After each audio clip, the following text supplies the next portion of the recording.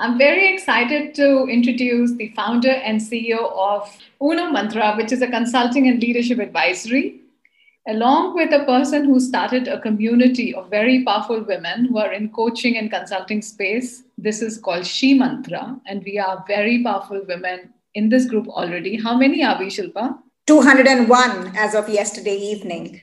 Absolutely, 200 plus women. And then, of course, this is a lady who also led the most innovative brand in India when it came, which was called Tupperware. Shilpa Ajwani, welcome to my podcast of Second Act. And may I please ask you then, because this podcast is all about discovering, a bigger meaning and, finding your core or finding a purpose through the work that you're doing. And since you are in so many roops and avatars already, what is the most fascinating second act of yours?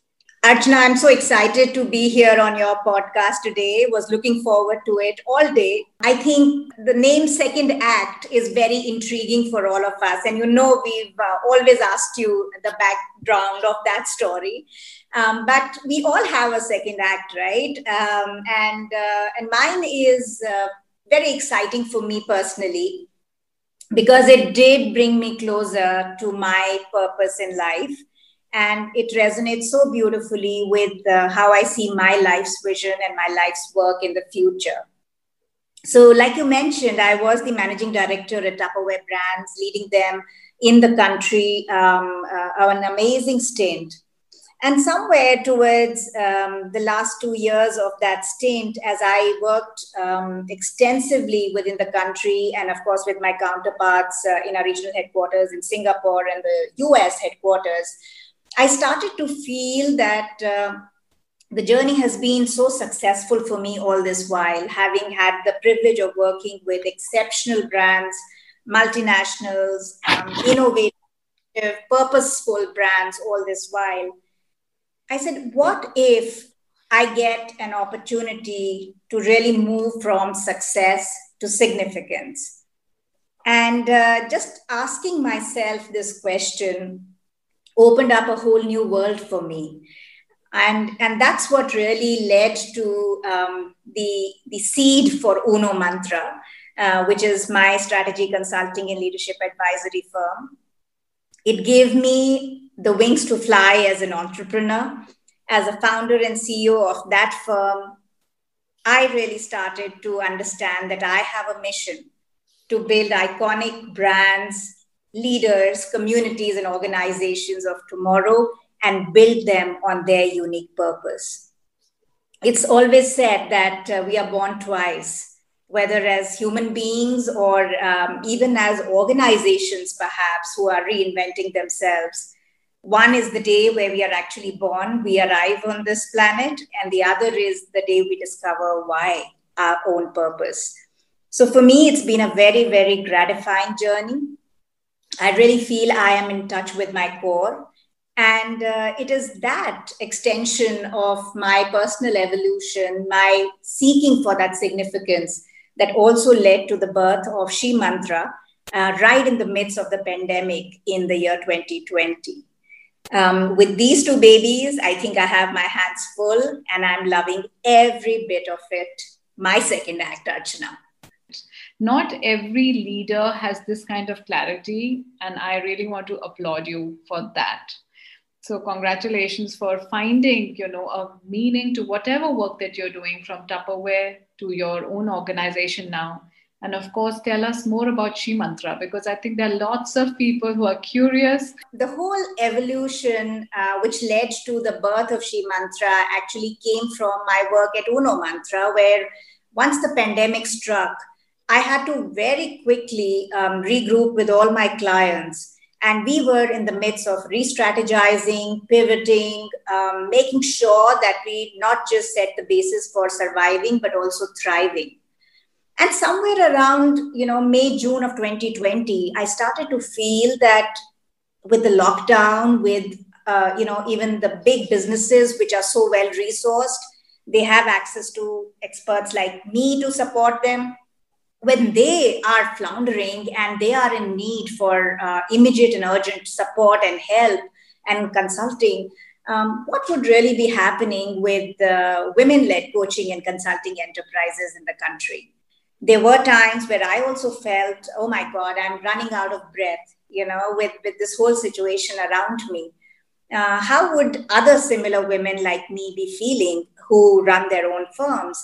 And many of them are solopreneurs, don't have access to huge, big networks of support, which are without judgment, which are really built on that feeling of abundance and generosity. So I said, well, I haven't encountered one, so why not create one? And that really led to the birth of She Mantra. What is the criteria for She Mantra? How do you give access to this platform? I am a strategist, and that's where it's a strategic decision that we A, go with women.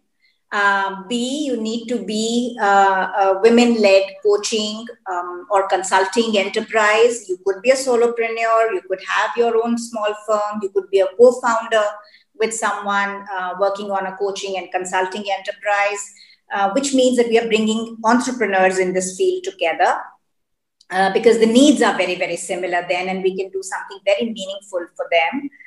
So that's the other one. And the third is you need to have at least 10 years of solid professional experience behind you. May not be in coaching and consulting, because for many of us, that's really our second act. But it could be seasoning in any field. What is it one thing that you would like to take away from the 2020 that happened and going forward? What is that one thing that is very close to what you have experienced? For me, I think the biggest takeaway is the tremendous power of authentic connections. And I really want us to take that with us, even though we were physically distant, but I think we were closer in many other ways. And had it not been for 2020, perhaps you and I wouldn't be in conversation right now. I wouldn't have the ability to speak with and influence so many people across different continents.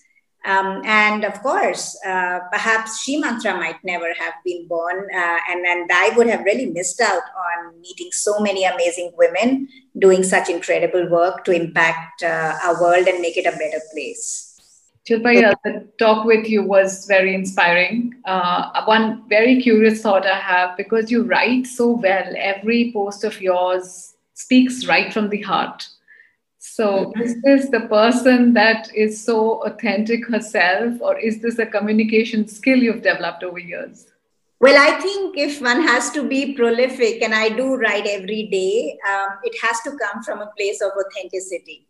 And I'm a big believer when Simon Sinek says that the definition of authentic is when your why, how, and what are congruent. They align with each other.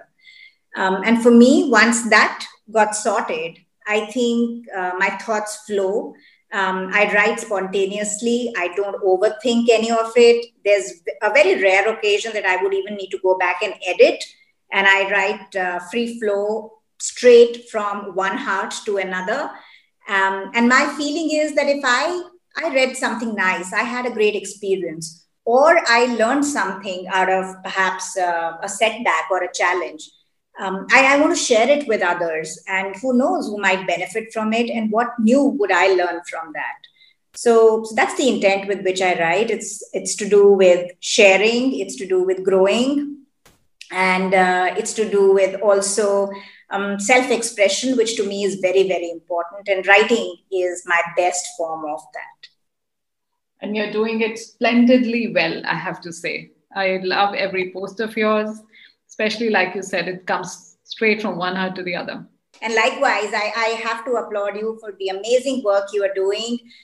You are creative. You are thinking of new ways that we can all move to the next level in our evolution to becoming our best version. I'm really excited to what Archana will bring, for us in her second act, and wish you all the very best for it. Thank you, Shilpa. This means a lot, really, from the bottom of my heart. It's lovely chatting with you, and thank you for this time. You're welcome. All the very best. Take care.